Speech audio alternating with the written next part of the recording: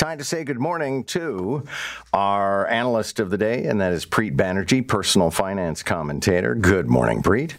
Good morning, sir. All right, so it did finally come to an end yesterday, and it's kind of a sad thing. People like Anthony Rota. I think they think he's a good man, but he made a ridiculous mistake, and he wasn't supported by his own staff, and he had to go. Yeah, I think this was ultimately going to be the conclusion to all of this. The vetting protocols that happened going forward, I think will get overhauled as well. It seemed like it was just this weird situation where the speaker had a certain allotment of seats that people could invite. Someone in his constituency said, hey, my dad was involved, can you invite him? And it all seemed above board from their perspective because they didn't do the vetting, and apparently no one did the vetting. And this was a really big event. Someone in the world spotlight coming to speak to the House. Security was going to be absolutely tight, but there's this massive gaping hole here that is going to be addressed. Just to give you a sense of how vetting happens for other events that aren't as grandiose as this, years ago I worked at an auto racing school, and we had two members of the royal family coming, Prince Edward and Princess Sophie. Everyone had background checks by the RCMP. We all had training on protocol and etiquette. At one point, they wanted to bring in special one-use toilets just for the royals to use. I mean, the amount of vetting and checking that went into this was unbelievable. And this was just a racing school.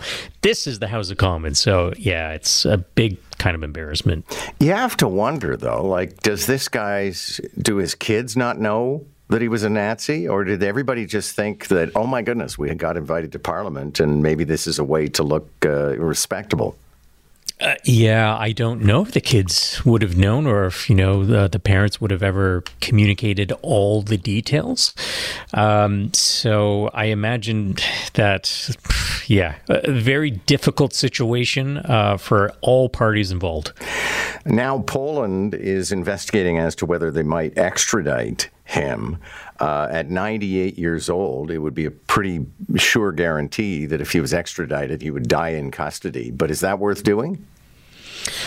I don't know. I don't even know if it ever get to that point. It sounds like apparently there's no formal extradition agreement between Canada and Poland, which doesn't preclude it from happening, but the process of setting it up would be extended. There would be maybe contesting it, appealing it, then the ruling on it, and all of that might indeed extend beyond the lifetime of the person who's 98 now. And beyond that, the Netherlands refused an extradition request to Poland a couple of years ago because of their concerns that the judges in that country were not sufficiently independent of the Polish government. So it sounds like a lot of legal wrangling would be had, and the conclusion might not come to be before this person, dies. Yeah. Well, and it would be interesting because it's not like the Canadian government's going to go to bat for him. But you're right. There's a very, very formal procedure involved, and he's 98 years old. The opposition, we were talking about this on the show yesterday morning, the opposition at Queen's Park did a really lousy job of holding the government's feet to the grill on Monday. Yesterday, they did a bit better because they dug into that Vegas trip. And that Vegas trip, really, that is the icing on the scandalous cake. It's ridiculous. Yeah, listen, if I took a trip to another country and booked a massage with two other people, men or women, at the same spa, that's not really something you forget. Yeah. And beyond that, the detail about how they paid for flights with cash. That alone raises so many questions. Like, how do you even do that? The extra hassle of going somewhere to get that amount of cash, then to go somewhere else to pay that cash for airfare when your name has to be, on that manifest when you're crossing borders anyways. It just seems so odd. Why go to that level of hassle? You must have had a reason to complicate things 20-fold, and I want to know what that reason was. Did you know what you're doing is something that you tried to keep off the books? And if so, why? It just seems that, the more we peel back the layers of this onion, the more stuff we find. And a while ago, I didn't think this would have the legs to get to the point where the premier would have to consider resigning. I don't think we're there yet.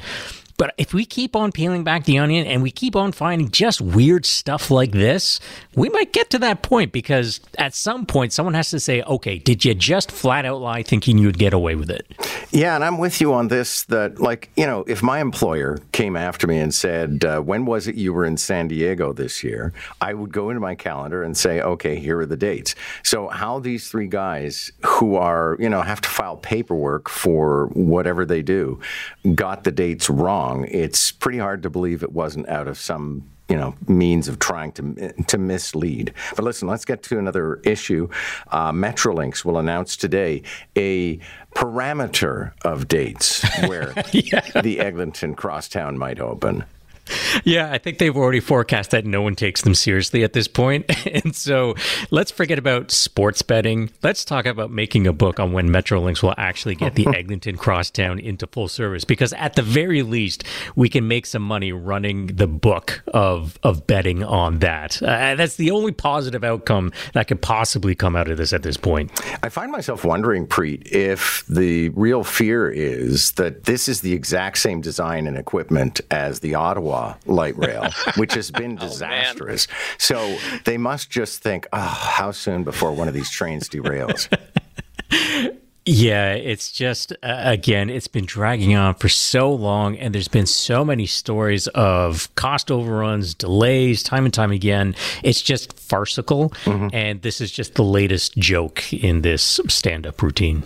Okay, so on the show this morning, we're talking with a person who is part of a campaign to take Barrie's anti-homeless plan to the United Nations. The anti-homeless plan is this ban on giving money to panhandlers. And as a matter of fact, Preet, just this week, some big billboards went up and they have QR codes and it says, don't give to the homeless, give here. And it gives you, you know, charities that serve the homeless.